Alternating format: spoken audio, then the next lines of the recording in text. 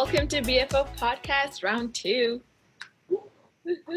Today we have an amazing South Asian artist who quit his investment banking job to pursue his dreams. And he quotes himself as, let me pull that up, who is too creative for corporate and too analytical for artist. He creates art as a mirror to life, and his approach is to light real and real life like a lamp from a different source. Quoted himself. Quoted. How do we put that? Is it like open quote, or what did they say? Begin quote or end quote? I don't know. But yeah, as Pramika said, today we have an amazing artist by the name of Adit Dileep, and we're so excited to talk to him because his journey is one that so many of us face today.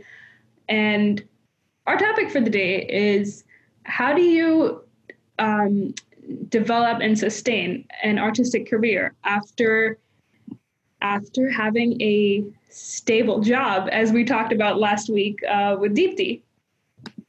Yeah, the fact that he quit an investment banking job, which is like a dream career for a lot of Desi parents and a lot of Desi kids, speaks high volumes about like passion and what am I trying to get here? It's not about income or security. It's about just, I feel like a lot of artists just go for that dreams because they just want to fulfill their desires with like creating something. Right. Yeah. And it was funny because I know you and I talked about this previously because we both almost went down very different career paths. But I was reading an article today about how there was a stand-up comedian who opened his set by saying, "Oh my gosh, it's so quiet in here. It's like when you tell your mom that you want to be a filmmaker and not a doctor." and everybody just died laughing. But it just speaks to how something so simple, like not being able to, or not having the freedom to pursue your creative career, is such a widespread feeling amongst a lot of South Asians, just because we're expected to pursue certain roles and paths. Right. And that's all we're seen as doing. And I don't know about you, but personally, like, you know, I've faced situations where people have been surprised to see a brown woman in film in certain scenarios. Like, even today, it's not that common. But have you ever had to deal with something like that?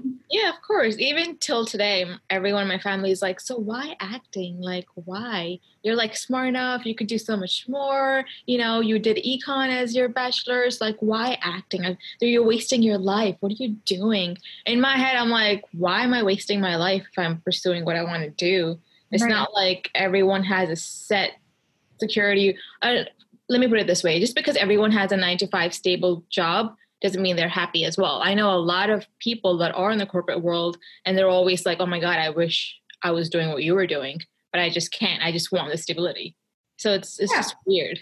And what's the deal with "you're so smart, you could be doing better"? Like this takes a lot of effort and smarts. Excuse you. I know. Just because I'm doing acting doesn't mean I'm dumb. I feel like actually you need to put 10 times more hard work, and you're using your mental, physical, and like all the experience into one character. And especially during this times, or just working as a South Asian woman, trying to make it into the industry in Hollywood is extremely difficult, and it takes a lot of strength to keep going forward. Yeah. And I feel like you and I, much like other women, forget women in film, just women in general, there's this idea that we need to have stable careers and not depend on the men in our lives and things like that. So I wonder if, when we talk to Adit, we'll get into this a little deeper, but I wonder if male artists have an easier time of making that transition.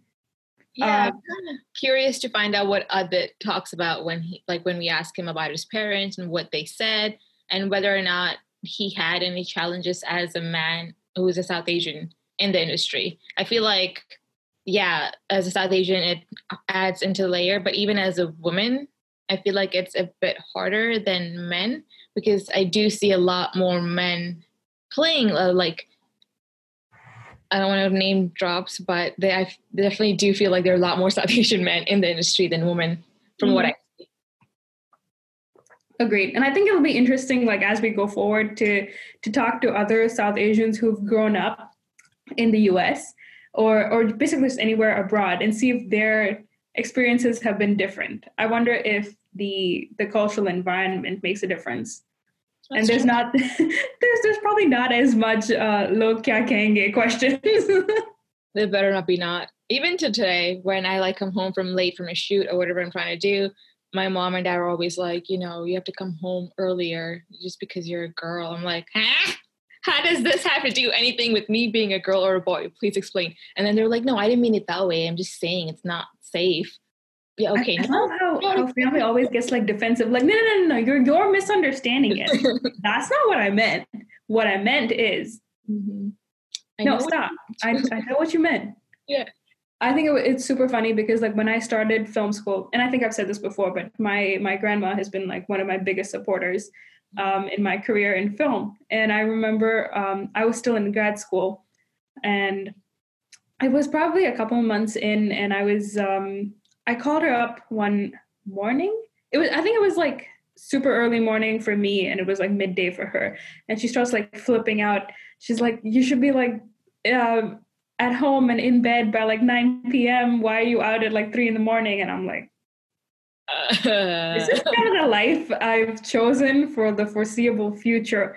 And then she got like really concerned. And she was like, but what about when you get married and you have children?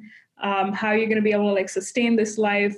So I was like, I don't know, but that's not even like my thought process at the moment. I'm in my very early 20s. I'm not thinking about a family and children. Like, sure, somewhere down the line, but I have a career to build first. And I don't know, I feel like possibly like our parents and grandparents who come from that period of time were expected to think of what their future families were going to do without them or whatever. Like I like having the freedom to be able to decide what I want first. Absolutely. And I like, although we are getting not as much as we want to, but we're still getting it compared to our parents or grandparents. I feel like for them, it means it's freedom. Like that's what my parents always talk about. Like I didn't get to do what you're getting to do. That means they're giving the freedom that they didn't get to have. Mm-hmm. So I feel like in their minds, that's freedom for them. Mm-hmm. I mean, I kind of don't blame them either. Like we talked about this last week too, about how they grew up in poverty and security was essential for them because of what happened prior to getting independence. There's a lot of struggles that they had to face. So their parents taught them education first, stability first. You never know what happens. So just with that mentality is how they grew up. So for them to even give access to like, okay, you could do acting. Okay, let's just see how that goes, means they're giving freedom to us. Yeah. Yeah. And I guess that's where the question of like filmmaking is not an inexpensive career or hobby or whatever you want to call it, but everything costs money. And I feel like our heritage has just taught us to be frugal or thrifty at all times. It was super funny because like I was on set like 1 or 2 weeks ago, and this is like obviously under like COVID restrictions and everything. And at the end of the day, after the caterers had left, there was still this giant pile of coffee cups. And I was like, oh, should we just take these back to the office? Because, I mean, sure, we can like discard the one on top and the one on the bottom. And like, we're all good. And then I think like the executive producer was like, sure, if you want a healthy side of COVID with that, and like dumps the entire bag in the trash can. And my little Indian heart goes, that's such a waste. and I like one of the account managers was like, I can tell Natasha is like a very resourceful person, and it's just like killing her to waste all of that paper. Yeah. I think that's just innate in us, especially growing up with our Desi moms where everything is saved. Even if you had cut half an onion, it needs to be saved for the next week or whatever you're cooking after. Absolutely. Everything needs to be saved. So, I still do that. I still save half an onion. Like it's probably like, loses its potency after like being in the fridge, but I'm like, it's physically there. Yep. I can't throw it out. Yep. And it was, sorry, you were going to say? No, that's what I meant. It's just innate in us because we've seen that. Even if like it's a jar, they don't throw the pasta jar. They you reuse that for something else, like put in the dal, beans or something. Yep. Everything is reusable in the Desi household. That's why like whatever container you open, it's never not what you think it's supposed to be. Like remember those round navy blue box tins of cookies? Yeah. The Britannia. No idea what those cookies look like. I've only ever seen sewing supplies in them. I'm like, we don't even sew anything. Why are there just threads and needles in here? Yeah, I still live with my parents, so whenever I open a yogurt box, it's not yogurt, it's something else. Same. Last night. So we just got back from visiting my boyfriend's family in Virginia, and his mom sent us down with like tons of food. So last night we were like super tired and didn't want to like cook dinner. So we're like, oh, we'll just pull out the leftovers. And he's like, oh yeah, there's like some in the fridge. I took it out earlier.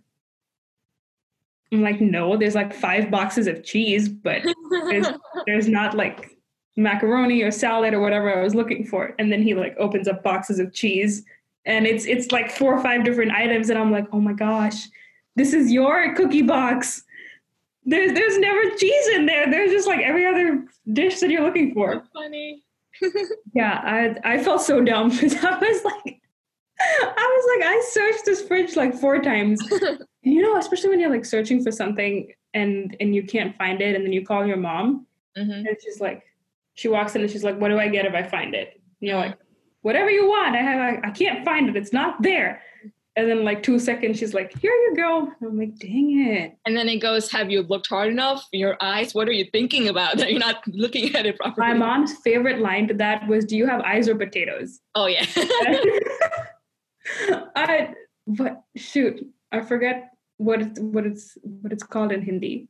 Aloo? Aloo. Yeah. Aloo is potato. Yeah. She's like, eyes are aloo. I was like, But yes, we digress. But the point was like I think it will be interesting to learn because for me personally, I didn't have to make that transition. I was lucky enough that I was able to get into film early on and just kind of stay the path.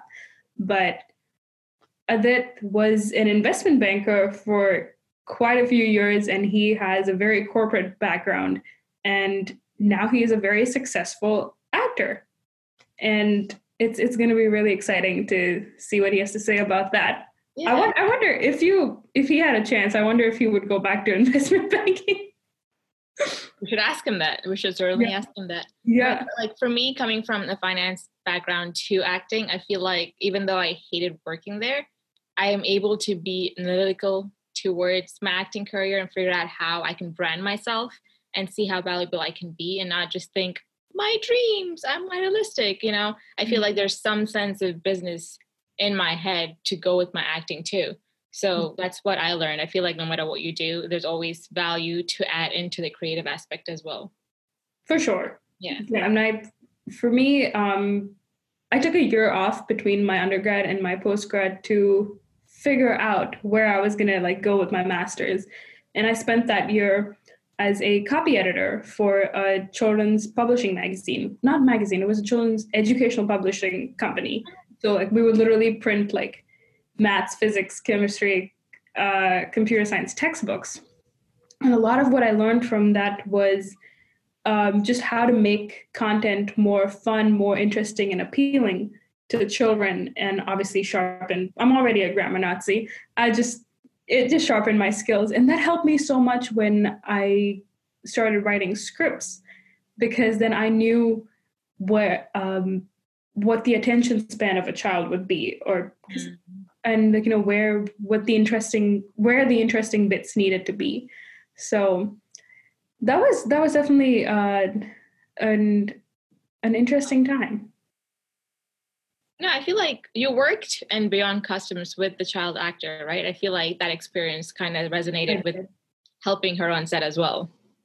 A little bit. A little bit. Funny enough, so Beyond Customs is my thesis film. Here we have it there.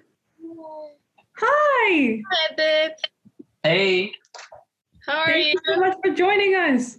of course. Thank you for having me. Can you guys hear me all good? Everything's all okay? So far, so good. Nice. That's a very cool. Yeah, I was looking at that too. Little triangle. Glad you have Victor. It's fun, right? Yeah, I know. It's like my little thing, you know. I don't have too many like stuff on the walls, but I have a little light and a little fun. Does it mean anything, or it's just? I made it into an A, but I change it all the time. So like I had it for a wolf for a while, you know. It's just like kind of fun to play around and like make the space a little bit mine. Yeah. I've never seen anything like it. I love it. Yeah. I like your space too. It's so bright.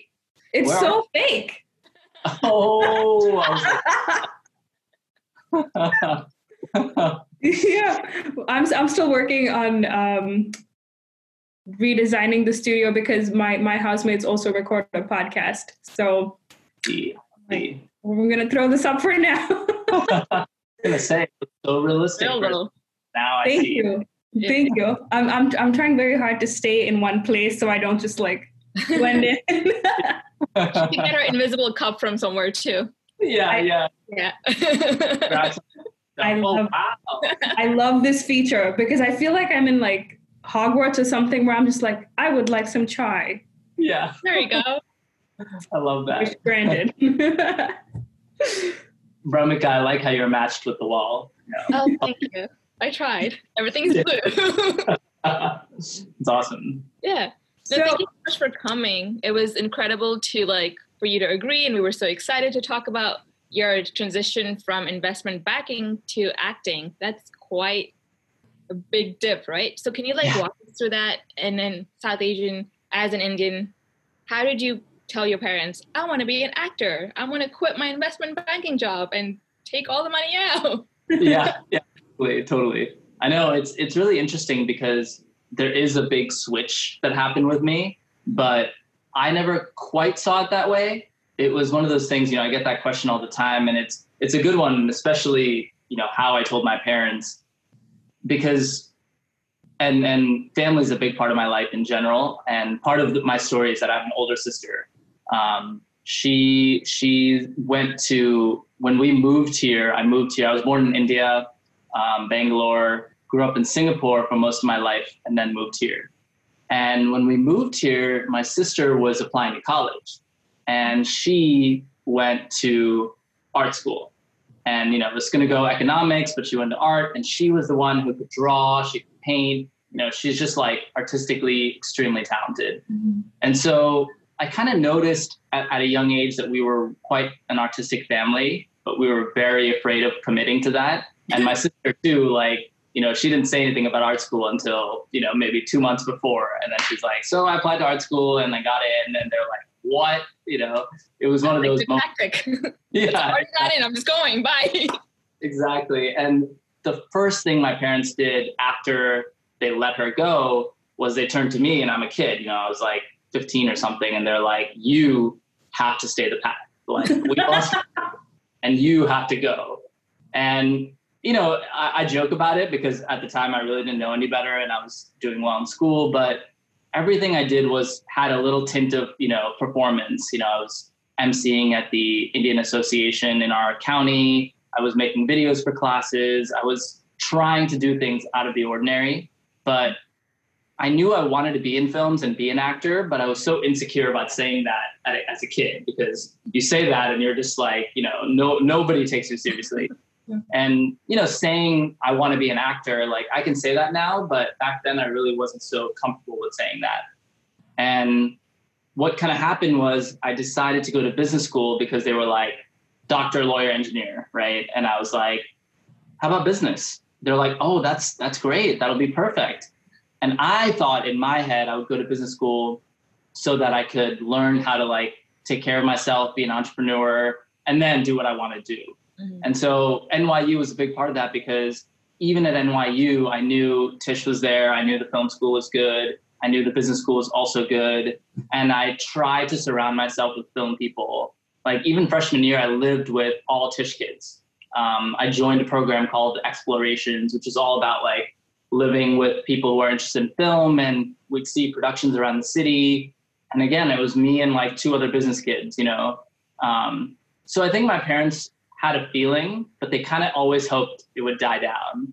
Mm-hmm. And in business school, I was the guy who was asking people, what is banking? You know, like, what do you do? And everyone's like, well, you make a lot of money. And I'm like, great. But like, what is a day-to-day? Like what's a reason people go into it? And when I worked, I didn't work in just banking. I worked in so many different fields because I really wanted to see if I was just, you know, also dreaming it up, or maybe I was supposed to be in business. So throughout college, I did a lot of different jobs. I did publishing, I did SEO management, I did accounting, I did finance, I did consulting, and all of them sort of felt like the things that school helped me with, but I wasn't interested in. So it became this thing of, let me go banking, let me save up, not tell my parents about my plan. And then, you know, all my colleagues were getting like $1,000 suits with their bonus and all this stuff. And I was just putting it away and started to write and make a series. And so that was the first thing I did, actually. It was, I made a web series called Nate 5 to 9. It was just about, you know, when I look back on it, it's a little horrifying, but at the time I needed to do something to prove to myself that it was real, you know, otherwise I was just talking. Mm-hmm. And so it was really interesting because that got me to say, okay, I do care about this, and I also don't know what I'm doing, so I need to do it. In terms of telling my parents, it was really, I remember where we were, like we were doing a trip to the Grand Canyon, and my family loves to travel. So, you know, we were doing a family trip, and I was like, okay, I got to do it. I got to do it now. I just like felt like this is the moment. And I remember my mom just couldn't say anything to me. You know, she was just silent, which is, I almost prefer if she would yell at me, but like silence is like, ooh. Do you think she was like contemplating just like pushing you off the Grand Canyon and being like, we'll just make a new one? And then like, oh, this way a little bit? Yeah, this way. I'll take your headshot for you. Totally. And my dad, you know, was talking to me, but what I realized was they didn't understand, you know, and I can understand why they didn't understand, but at the moment I was like, I've been talking about this for a while, you guys just haven't been listening. And they really didn't quite get it up until, you know, lucky for me, knock on wood, about a year or so after, when they saw me getting work. And, you know, we're Indian parents, it's like outside vetting is more important than inside vetting. So it's like when you have someone call them and be like, I saw your son on TV, they're like, snap, you know? And I'm like, why does it take you that for you to accept what I'm doing, you know?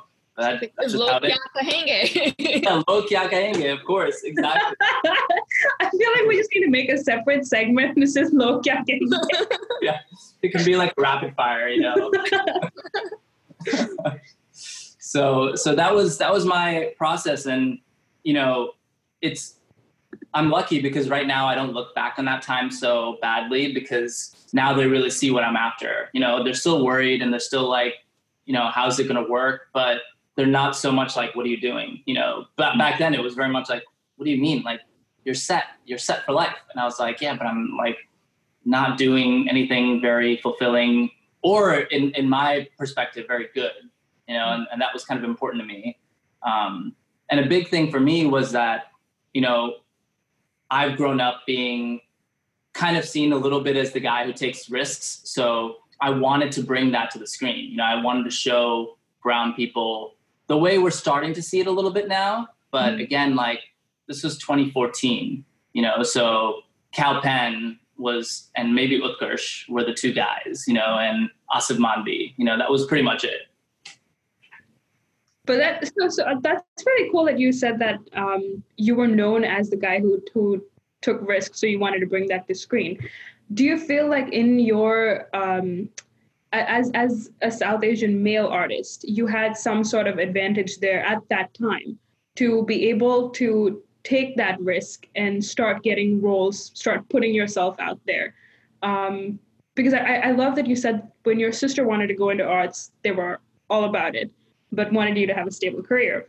But going forward, now, from what I've seen, a lot of families. So I went to an all women's undergrad film school, and now 75% of the girls I went to school with are married and have kids.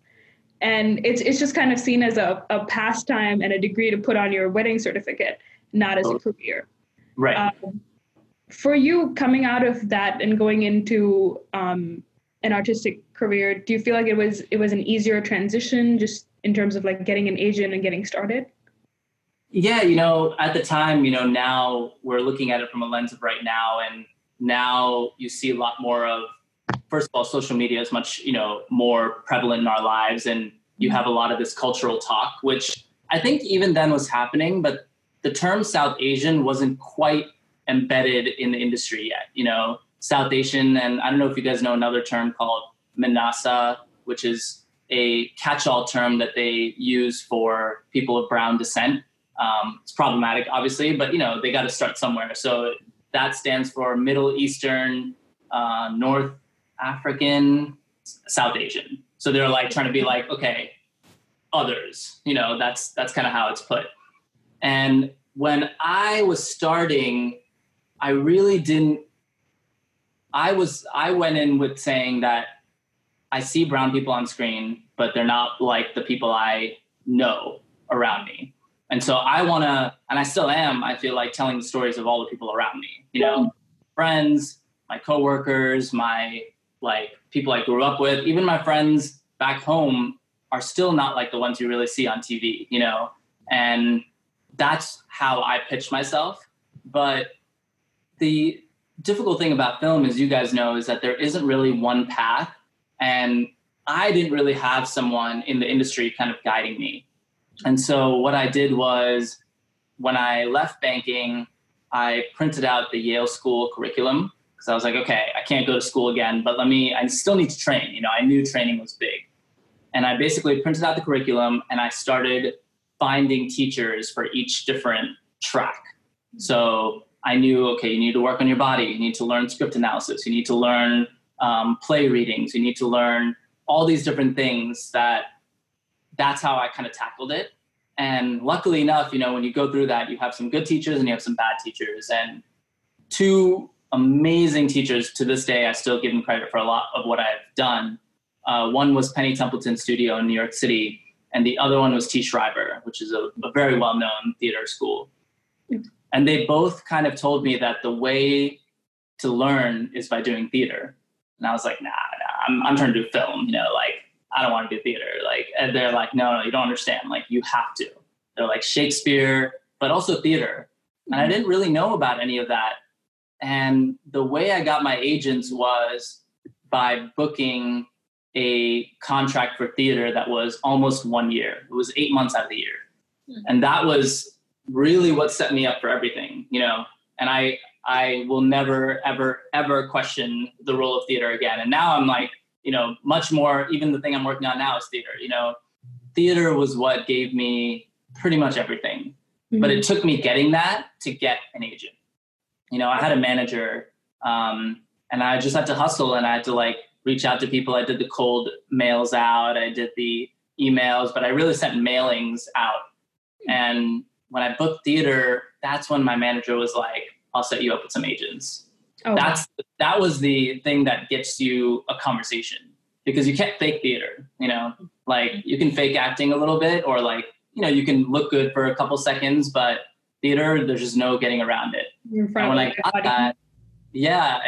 that, I didn't really know what it was, but I was probably the most unprepared of the entire cast, because that was my first thing, and that set me up for everything, and I learned doing that, because that was every day you have to go at it. That was school for me. Actually, that's how I felt too. When I actually got noticed by an agent is when I was on stage doing an off-Broadway play too. Before, I was just like, I need to be in film. I need to do this. Yeah. And it was not until the moment that I was on stage facing the audience and realizing that everything is at the moment, that's when you truly are acting. Totally. And that's when the age notice and everything like started coming into role. But yeah, I totally agree with you. Not until you do some form of theaters is not until you realize that this is what true acting is. Yeah.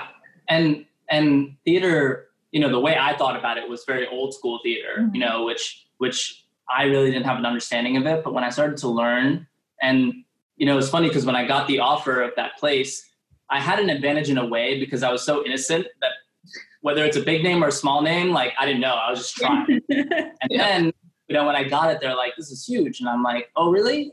I don't know what it is, you know? And then you go to Guthrie Theater in Minneapolis, and do you guys watch The Office? Yes. So Dwight, right? The guy who plays Dwight, Rainn Wilson. Oh my God.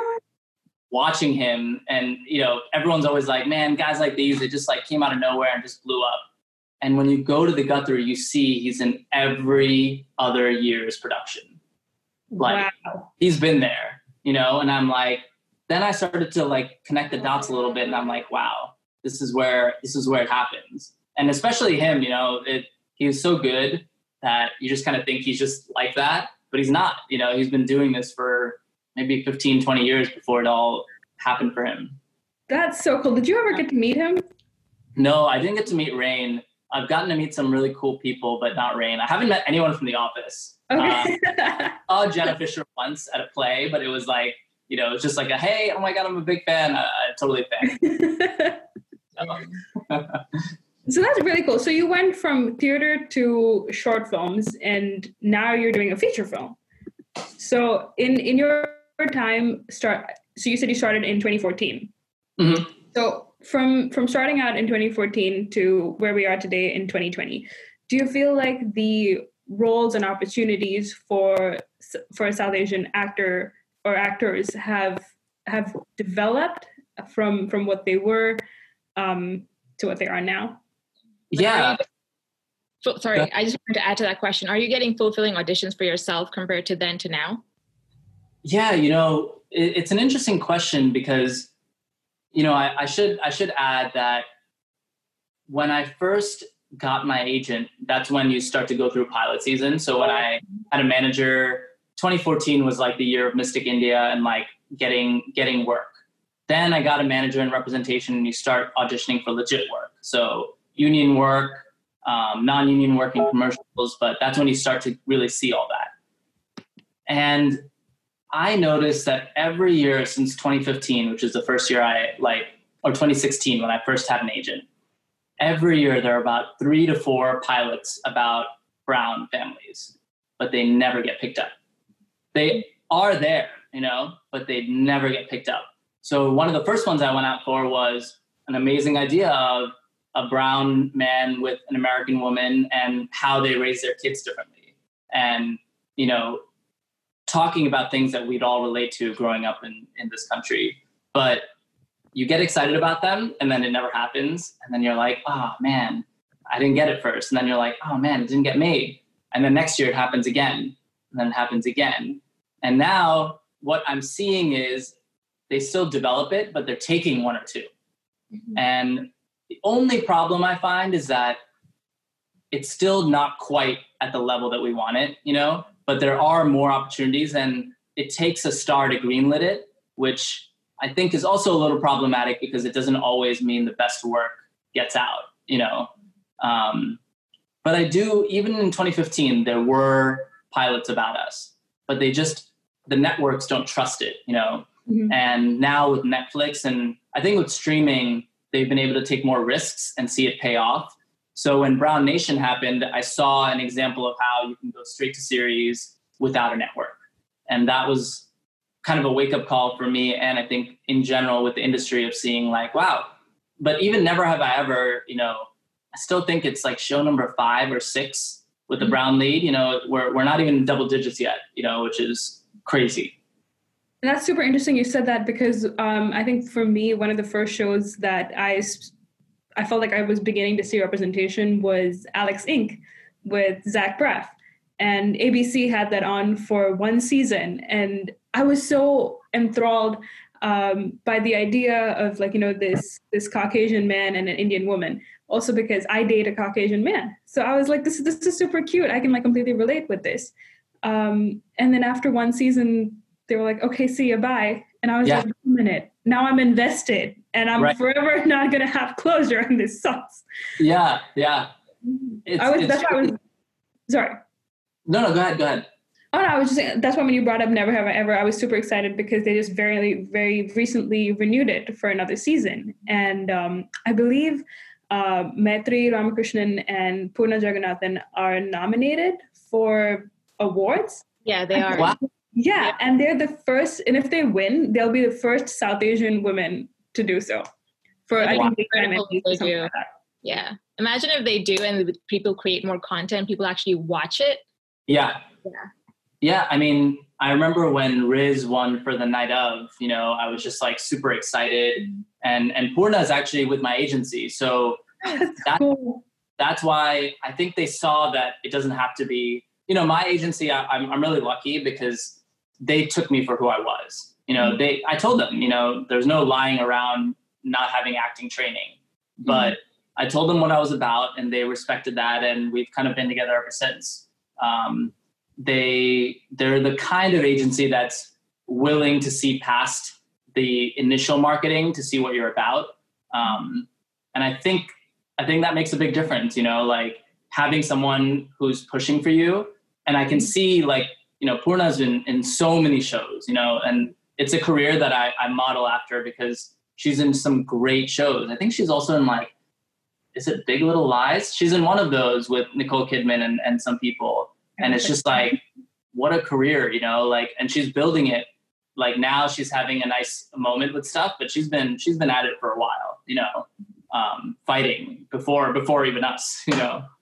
She's so talented too. I remember watching her in Luther, I believe, and I was just like mind blown to just observe, a South Asian woman and act so incredibly well too. I was just like, let me keep Googling her forever. Yeah. I feel like we're so used to seeing South Asian women in roles like Saas Bhi Kabhi Bahu Thi and those kind of like super dramatic things that when they actually are very good and talented and with their authentic representation, I'm like, wow, that's so cool. That's so refreshing because I've never seen anyone behave like I have like on Hindi serials. Like, I never come across those kind of people. So Zoom cut 3 times. Yeah, 3 times. And that's called real acting. and the slapping like 4 or 5 times.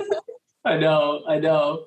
It's crazy. And people, I used to get that question a lot in the beginning. It's like, oh, are you going to go to Bollywood? I'm like, no, like it was a pretty easy answer because I'm like, there you're selling, something that's just very song and dance and you know how it goes. I mean, it's evolving so much now, which is amazing, but it just wouldn't have ever been an avenue for me because I'd have to like not do anything that I would love. Yeah.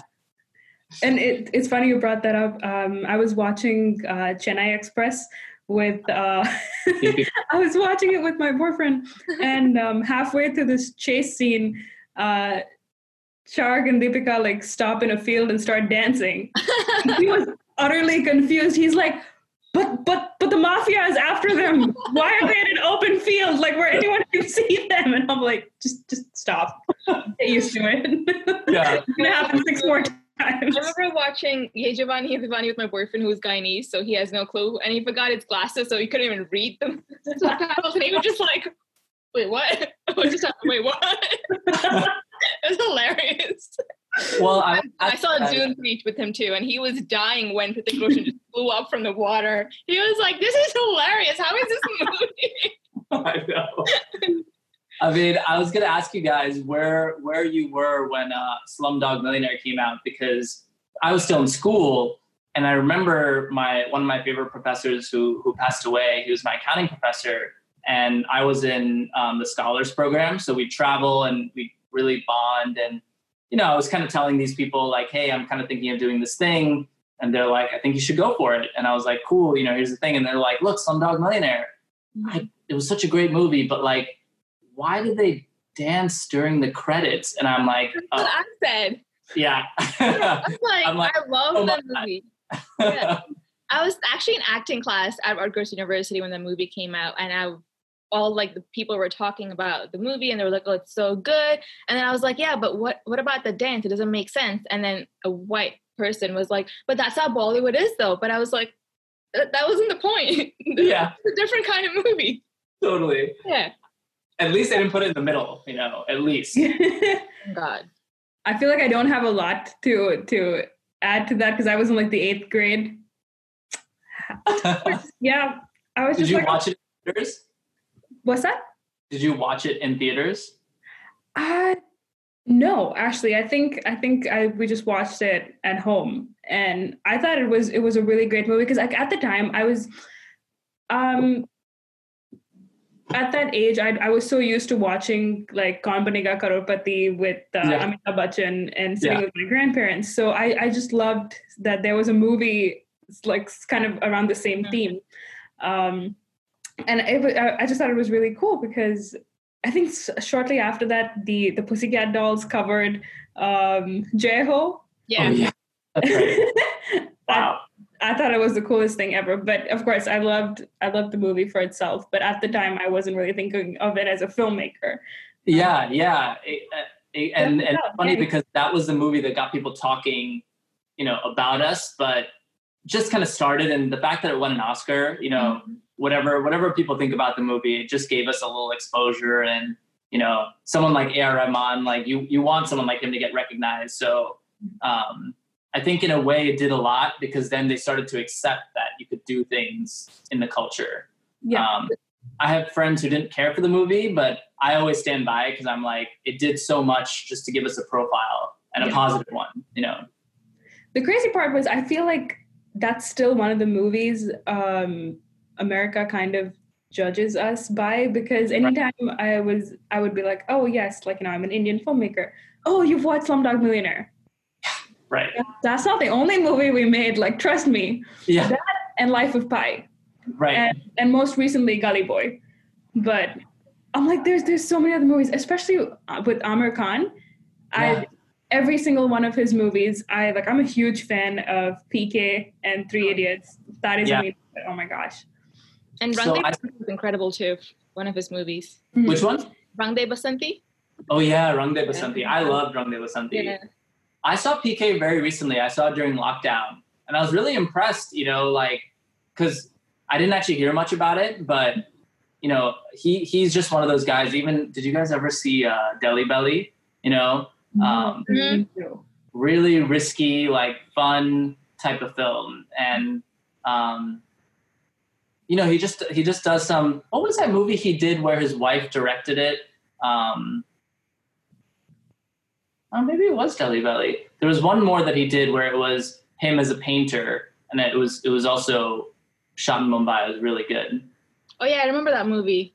I remember watching it. What was it called? Yeah, I can't remember either, but he's one of those that that's the kind of people I love, where you just see something in them and then you start to follow them because one of my actors like that is Mark Duplass. I don't know if you guys know.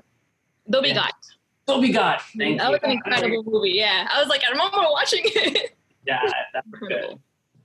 But yeah, you talked about Mystic India a little bit, right? And we saw that you actually wrote and performed it yourself and traveled to Europe and USA. How was that experience like as an actor for you? Yeah. Thanks for asking. That was definitely the first time, the first time for me. And it wasn't scripted film. It wasn't theater in the typical way. Mm-hmm. It was, I got found on Backstage by Amit Shah, who runs it. And he, called me in and he was telling me about a couple other actors who did the role that I did. He was like, it's good exposure. You get to travel. But most importantly, you get to be up on stage and connect.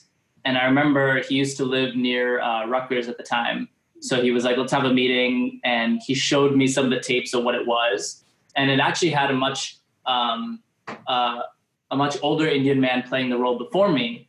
And he did it in a different way. And I was like, I kind of have an idea of how to do this. Are you open to me kind of writing something? Because I love the idea, because it was pretty much first seen as a dance show. And they were highlighting different types of dance through the show. And so with Amit, I was able to come up with something where I said, why don't we educate people about India? Like, because you're going to all these states in the country. And it's a lot of people who, again, they only know Slumdog Millionaire. So I was like, why don't we use it as an educational entertainment aspect? And we got to do that. And he hired a coach for the first show. And this guy taught, his name was Neil, can't remember his last name, but he taught at Pace University. He was one of the professors there. So he helped me hone the language and the performance in a really, like, he taught me how to ride the laughs. That was like a really, wow, like that skill set I still use. He taught me something so interesting, which I'll share with you guys because it's like so useful, where he was like, if you make a joke, and I had a joke about like dosas and my mom like cooking dosas for me before like they did some of the Tamil songs, and you would get a laugh at this moment where I wrote a joke and I was like, cool, that's how you write a joke. But I would wait for the laugh to die and then I would start my next thing. But what he taught me was if you hit it right before the laugh starts to go down, you can ride it and you can keep on a ride. And those kind of little things like, where to stop versus where to move, how to finish sentences while you're on stage, how to make it a little more theatrical with the use of, body. Those were all things that I learned on Mystic. And they were just by doing, Mystic was before I got theater, again, it was before I even wanted to do theater, but I was like, this is amazing exposure. I get to travel with a bunch of artists, and it was like 45 dancers and me, so it was a new experience for me, but I needed to surround myself with those kind of people because I was around, office types. And so you needed that. And it gave me a lot of confidence to get my voice. I think that's really what I take away from it. Like, it gave me confidence. I found my voice in it. I had an accent on that wasn't a typical Indian accent. It was much more like the way we talk, or like people in Mumbai talk, not the way that they're perceived in like. Yeah. Apu from South Park. Yeah, exactly. So that was really, really awesome. And that experience was just like one of those fusion of Bollywood and here. But I just kind of made it a little bit my own, and they still use that. And, it just became like this really great collaboration. And, I have to think that it led to some of the theater wins down the line, because then I started auditioning, taking more classes. I had like money to put into those things. So it was a really good experience for me. I did it for a long time, like almost a year. Oh, wow. Yeah. I love that you're this energetic person who's like constantly doing stuff. You don't seem to be able to sit still. Yeah. Yeah. Yeah, and I love that. I feel like that's the same energy you bring to all of your work. And I know this I assume this lockdown and quarantine has been hard on you, but you've also developed the series The Big Qs. Can you tell us a little more about that? Yeah. I think creatives in general, I think humanity in general, we're like living through something, right? Like this is unprecedented and nobody could have really expected it. But I think with creatives, it's been a particular type of hurt because it sort of feels like we're not so valuable in a way. And, already there's so much, this industry is so hard and you kind of have to like fight everything to get through. And even in our culture, it's like, what are you doing? It's got that little, yeah, but what are you doing really? What's your full time? Yes. Oh, and I should add, by the way, Amir Khan, when I was, before doing all this, before graduating college, my mom, I tell you guys that we're a family of artists. Like my mom used to be a journalist before we moved to this country. And she would interview like Rajnikant and like all these people like when I was a kid, and she would bring me to these things. And I'm like, you're the reason I'm doing this. Like you like, expose me to this stuff. And we went to India one trip, just a normal family trip. And one of her colleagues was doing an interview with Amir Khan. And she was like, do you want to come by and say hi? And that was it. Like he's doing an interview, but you can come and say hi. Oh My my mom's God. excited, and we went to say hi to him. And, I'm like, I remember like 14 or something. And I'm like, I want to be an actor. How do I be an actor? Like doing this whole thing. And he kind of gave me that advice that I followed with banking, after banking, where he said, whether you're an actor or a farmer or, anything that you do, you have to do it full on. Like you can't half do it. And I took that to mean that, I have a lot of friends who talk about doing things and leaving work, but they still haven't, Mm-hmm. And so that's part of why I had to leave banking and like full on go after this. I think that helped, because otherwise you're sort of chasing the paycheck, but you're also sort of chasing a dream, and, it doesn't quite go hand in hand. So anyway, with lockdown, it's the same kind of thinking. I was like, well, industry is not going, and we can't like expect other people to do things for us all the time. And so it really came out of me trying to discover IGTV, learn new skills. I started editing on Filmora instead of iMovie and basic stuff like that. And I just started to learn, and I was like, you know what? Maybe, and when I hang out with my friends, they're always like, what are you watching? And so I was like, maybe we could do something. And so my girlfriend and I, and she was stuck in California, so we were separated during lockdown. So that added to it, right? Because I really had very, very little to do. And so I'm like, what can I do to keep it going? Mm-hmm. And so we kind of came up with this, but we didn't know what to call it. So I'm like, oh man, like we got this concept, like that's the big Q. Like, what is this thing? That's the question. And then it was like, wait, the big Q. And then it came out from that. And we didn't know what to start with, even though we had the idea, and then Never Have I Ever came out. Mm-hmm. And it just kind of, it just kind of worked that was the thing for us to talk about. And again, saying what we all were saying, which is, I heard a lot of criticism around it, and I was like, guys, we should be celebrating this because we don't have a lot already, like not wins. Yeah. And the next Brown show isn't going to be speaking to everyone. It's like, nobody expects the next like show with a Caucasian male to be speaking to everybody. Right. Mm-hmm. So I think that's like, you need these things. And I keep feeling like every win, master of none, all that stuff leads to us being able to do the work that we want to do. So the Big Q has been fun, where we try to come out with an episode every 2 weeks. Similar to what you guys are doing with the podcast. It's just like a really good way for us to connect and like, put ourselves out there without waiting for the film sets and the crew and the script. Exactly. Yeah.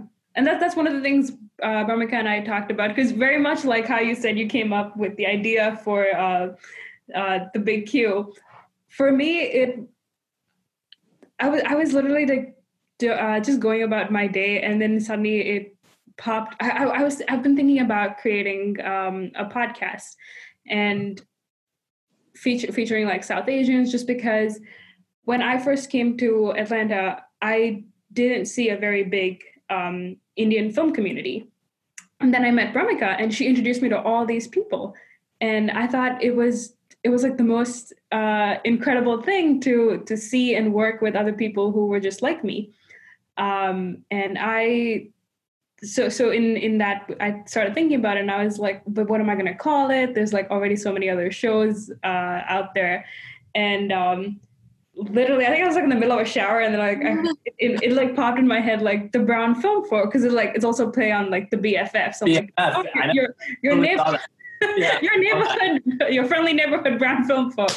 And I've never finished a shower faster. And I was like, I need to buy the domain name. I need to like set up the website. And then I texted Bhumika, and like 30 seconds later, I'm like, come on. Yeah, as soon as she texted me, I was like, yeah, that sounds fun. Yes. we got on a call like a day later, and she was like, oh, so what are we going to call it and stuff? And I was like, oh, I already know what to call it. I've already bought the domain name. Just come, let's like do this. I love it. I know.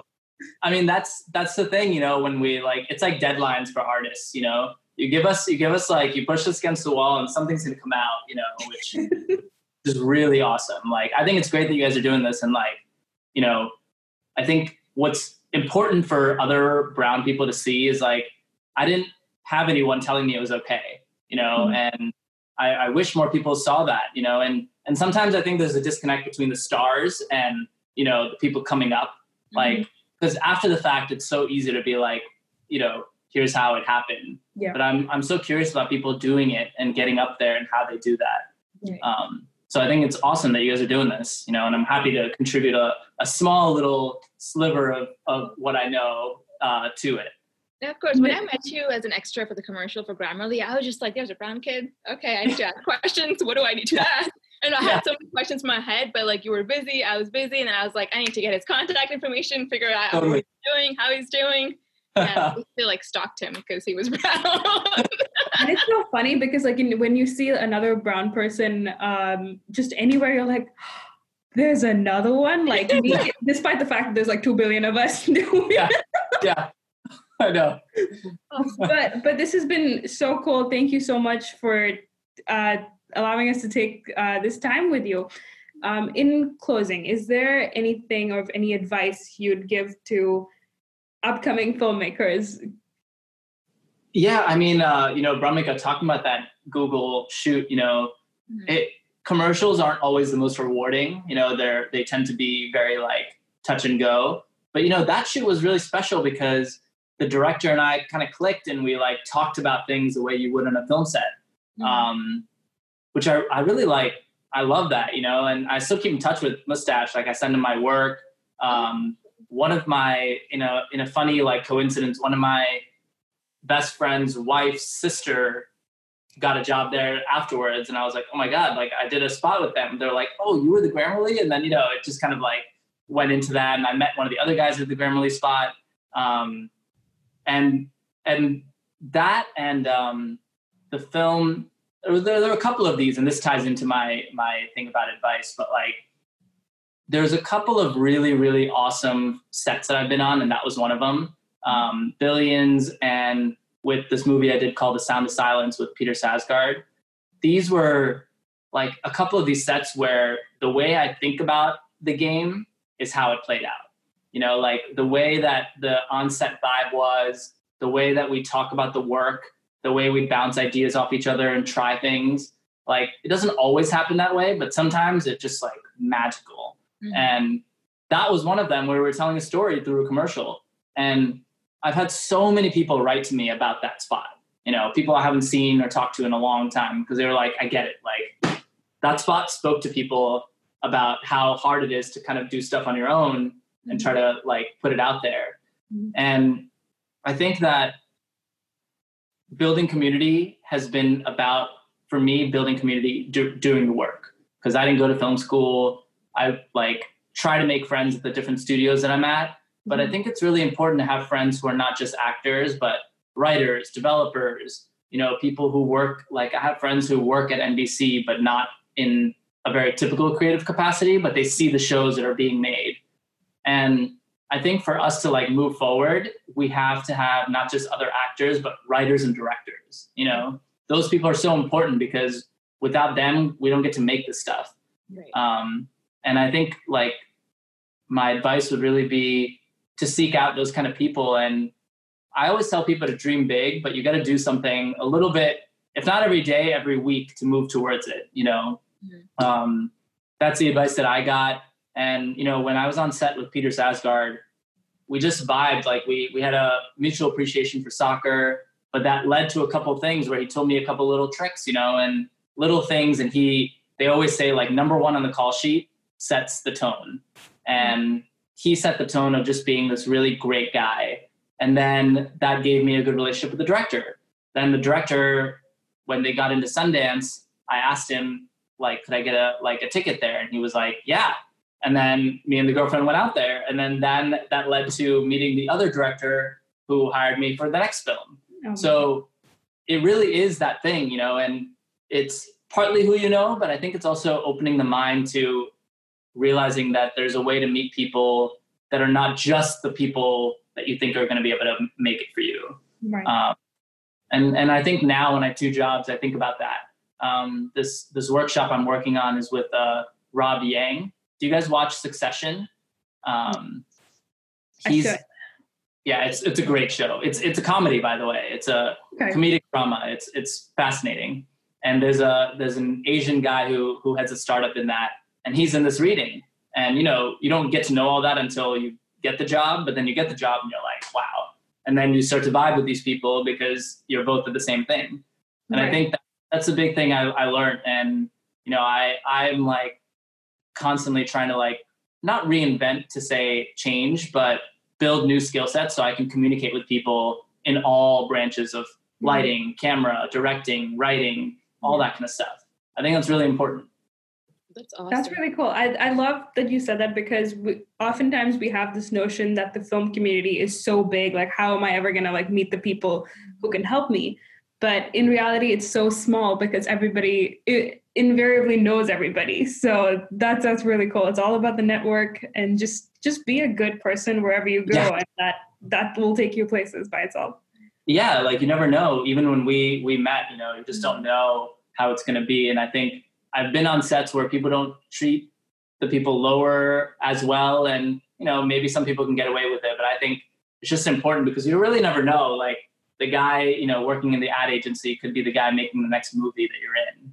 Yeah. And there's an energy feel too that you start to get with people that starts to like play into the work, which is really cool.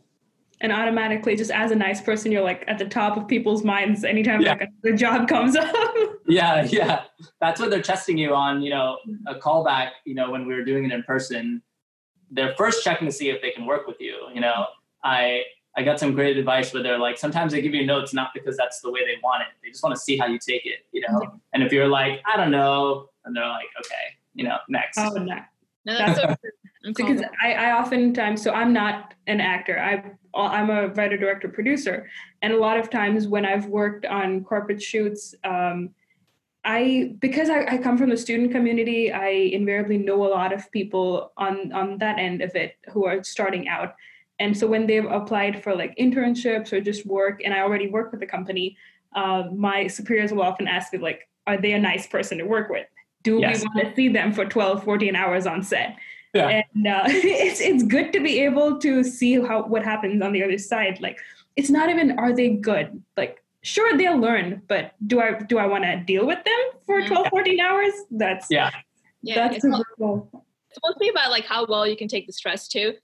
When I got into legacies, I'm into like, I just ask questions. I don't care who you are, what you are. I'm just like, hey, so the director, I was like, why did you pick me compared to like other ethnic women? And then he was just like, you just felt like you could work well on set. And that's all he said. So it's mostly about how well you can work on set, whether or not you can take the stress or not. Because the entire day we were outside in the cold. And he was just like, are you going to complain or not? That's all I want. Yeah. It's such a big thing. And like, people remember, I think everyone who works in this field also has like experiences that don't work out. Like whether it's a callback from me or like a project that didn't happen or didn't get produced, or, hey, they loved your idea, but they picked someone else, writing competitions, all that stuff. Right. But I do think that if you do a pretty good job, they remember you. And when the time's right, it can happen. Mm-hmm. And I've experienced that where I had no idea, but then the casting director calls me in again for a different project. And they're like, yeah, do you remember when you came in for this? Like, that's when I knew. And I was like, oh, okay. So I'm like, right, it's connected. So like we talked about building the community and stuff too, right? Like what would you tell people that are feeling low and like not getting auditions right now? How do you keep your voice strong to keep going ahead? Yeah, I know. It's such a tough one. I think that definitely one of the things I've been doing, I'll speak to that. It's like, I've been watching stuff, but I try to reach out to the people who made it. And I try to tell them what it is about it that changed me or helped me. Mm-hmm. So for instance, I watched The Lighthouse. I don't know if you guys have seen that. And, I get into it. Like if I like something, I like look up who made it and like get into all that stuff and see the connections. And I reached out to one of the producers and on Instagram. And I basically was like, hey, long message ahead, but it's not anything that needs a response. I'm just telling you how it affected me. And it really did. And she was so compassionate about it. She like responded in length about certain things. And I asked her a question about how it was in the script, and she gave me that answer. Wow. So I think people can do that, you know, like it's true that auditioning and all, it's just really tough right now. You know, everyone's feeling it. But since there's so much content out there, why not take that extra step of like seeing how it might resonate with someone? You know, and there's foreign films too, you know, it's not just English films. Like I just saw a movie called Nobody Knows I'm Here. It has the guy from Lost, which I actually never watched, but it's Spanish. Amazing film. Wow. And this guy transforms. Oh, and I was just like, holy crap. Like there's just so much stuff out there that I think I tell people, like, why not try to reach out to people and tell them how it impacted you during this time? Because, you know, even the people who are typically okay are also suffering. Mm-hmm. And the other thing is also try to do work on your own. Like I like to use stuff from films for myself, you know, it doesn't go on Instagram. It doesn't really go anywhere, but that's why I like it. Cause it's just like, it's for me, you know, how would I do this monologue or how would I take on this scene? And I like to look up scripts because sometimes when you see it on film, like I just watched Palm Springs, which was, it was hilarious. Yeah. So good. Yeah. And when watch the movie and you read the script, you really see some of the jumps they had to make. You know, some of it is just like, you know, they're like, he grooves to the music and like is in sync with the beat. Mm-hmm. And when you see the movie and how he did that dance sequence, I'm like, wow, none of that was in the script. Like he just collaborated with the filmmakers to get that, but they were just like, here's what it needs to show. I like doing that too, like looking up scripts of things that I like to see how it translates from script to screen. I love it. Just keep you being resourceful and keep playing around no matter what. I love it. Yeah, the craft, you know, like as typical as that sounds, like I'm a craft junkie. Like I get into it, you know. And the thing about our work is like at the end you got to just let it all go and trust it, right? Like, you can't be thinking about like at this moment, you know. But until that moment, you have to. That's really awesome, Adit. Thank you so much for sharing all of your thoughts and your time. This has been very insightful. I'm glad. No, seriously, thank you so much for agreeing to do the podcast. I felt like we were just having fun and conversing and just learning about each other, which was incredible. But before you go, I do still want to do the stereo what? Yeah.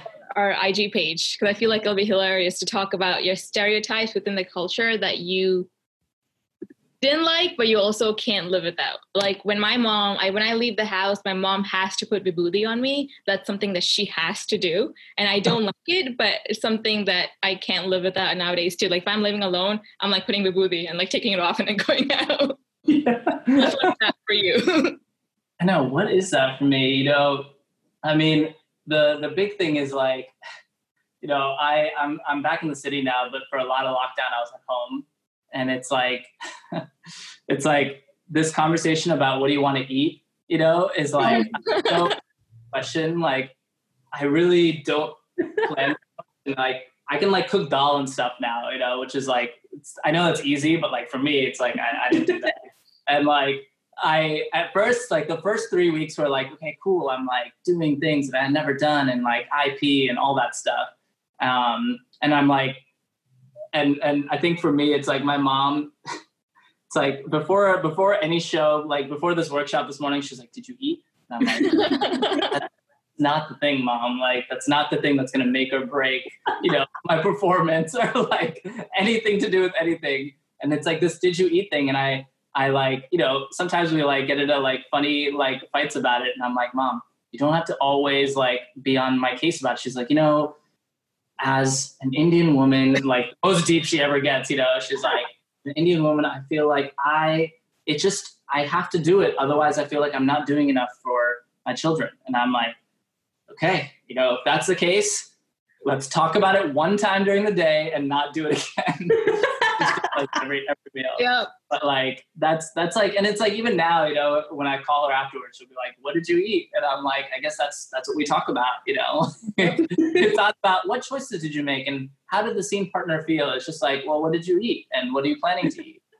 Yeah, I live with my parents right now, so I'm always afraid that my mom is going to knock on the door and be like, "Do you want to eat? Do you want to talk?" I'm always scared of that.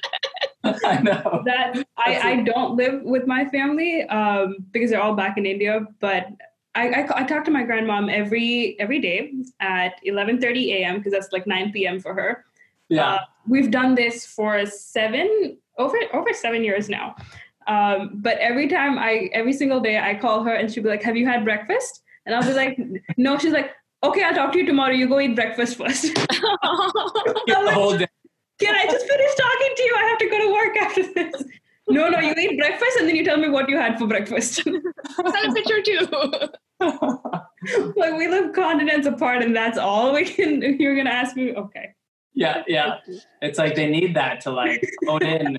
I think it's also has something to do with like, then they can input something, it's like, oh, well, that's not good. Because if I talk about my work, they really have nothing to say, like they're always like, Yep. That's like when I told my parents I got a new agent, they were just like, "What does that mean?" Yeah. Like, now will you work with Priyanka Chopra? It's like, yeah. That's right. Yeah. Oh my God. Thank you so much, Adit. Thank you for this. So fun. Thanks, guys. This is so fun. And, happy to jump on again. And as you guys develop it, if there's things to talk about or shows to talk about, I think it's great that we're doing this. So super fun. For sure. Absolutely. We would love to have you back. And I feel like as we go forward, as this develops, we'll probably like have workshops where you can like to teach people your process. Cause that was really cool. Just listening to how you go about creating content. I love that. Yeah. And I think like, I think I always come from a place of like, I don't know all the answers, but I'm willing to like at least ask the right questions and adapt. And I think anyone who kind of feels like, even the people really high up that I've met are not these people who are like, I got it all figured out. They're just beginners at every stage. And I like, that's how this career and this life is going to be like, it's like always learning, always trying to improve and looking for that next like angle in, which is what's interesting. Right. Yeah, it's always uncertain. I love it. Yeah. Totally. Thank you so much, Adit. Thanks, guys. Thank you so much. Thank you again. Have a great rest of your week. You too. We'll talk to you soon. Take care. Yeah. Bye. That was fun. That was amazing. Adit, oh my gosh, he's just such a ball of energy, and he had some amazing stuff to say. I'm actually glad I asked him now too, because when I was working with him on set, it was just like, work, and I wasn't able to interview as much as I wanted to. Yeah. It was like 1 or 2 questions. Are you going to say interview or interrogate? See, I'm excited to, like, you were excited. I was excited to see you being a brown girl in Atlanta. So when I saw him in New York City and he was brown, I was like, another brown person. I have so many questions in my head. Right? I love what he said about when you choose to do something you love, you need to be all in. Right. And I feel like that's something so many of us struggle with is do I have a steady 9-to-5 job and then do this as my hobby?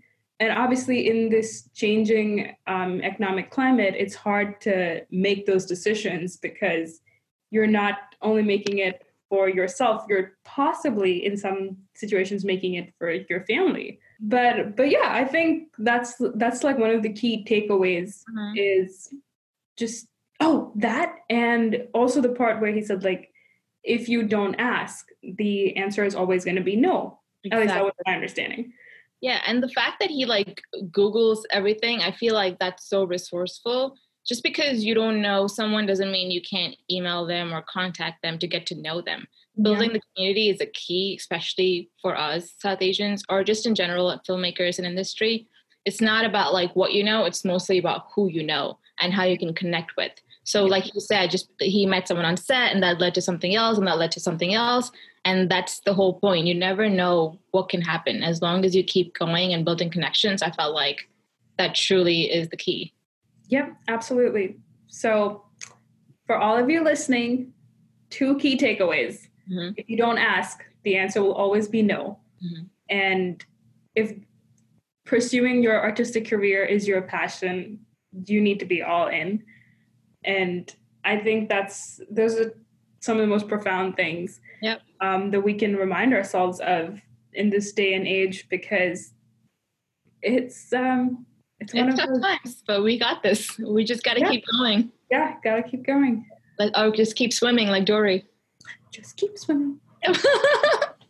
I love that movie. That like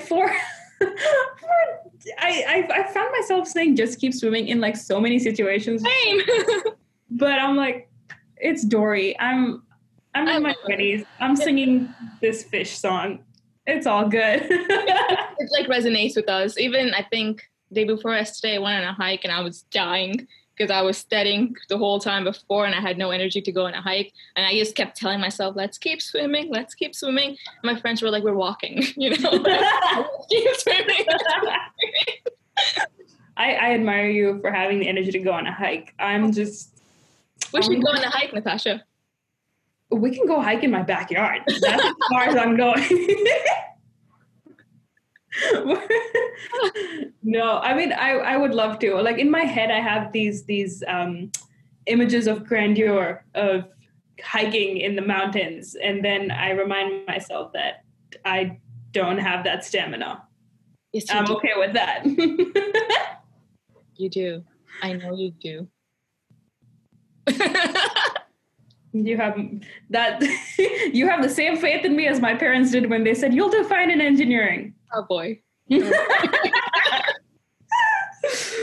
But thank you all so much for joining us for another week of the Brown Film Folk podcast. And as always, we have some really cool people coming up to talk to, and we can't wait. Thank you for tuning in. We'll see you guys next week. Bye from Bye. BFF.